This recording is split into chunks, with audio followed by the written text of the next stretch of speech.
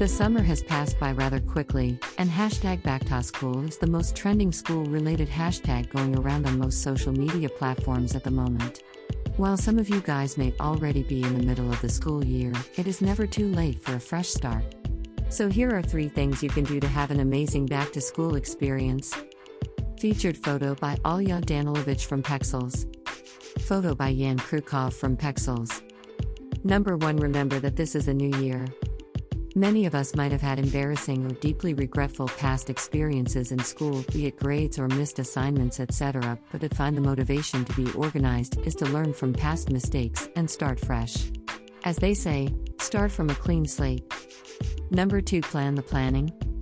Be proactive in everything you do is what I mean by plan the planning, tear off calendar. Get yourself a good old leather notebook which would be your master going forward. Although I prefer physical planning, digital planners have done wonders to people who don't necessarily like writing things down.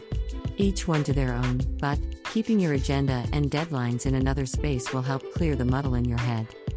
Greater than we are all humans after all. Greater than anonymous stressed out person, bust. Number 3. The rule of 3. Hashtag #BackToSchool supply shopping has been a huge money-making season for most supermarket chains. They try to sell you hashtag Pinterest-worthy things that you realize aren't practical anymore within a week into school. So all you need for back to school, pencil, is something to write with, something to write on, and special requirements stated by the school. All the slap bands, crocodile pouches are just extra. Photo by Alya Danilovich from Pexels. Thanks a lot for reading.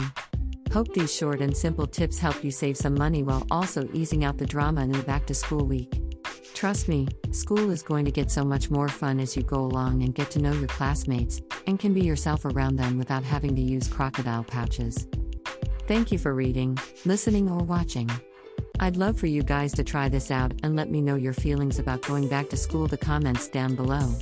Be sure to follow us on our social network as linked down below. We will see you next week with a lovely new blog for you guys. Watch out for the coming blogs, lots of exciting content coming up. Bye y'all.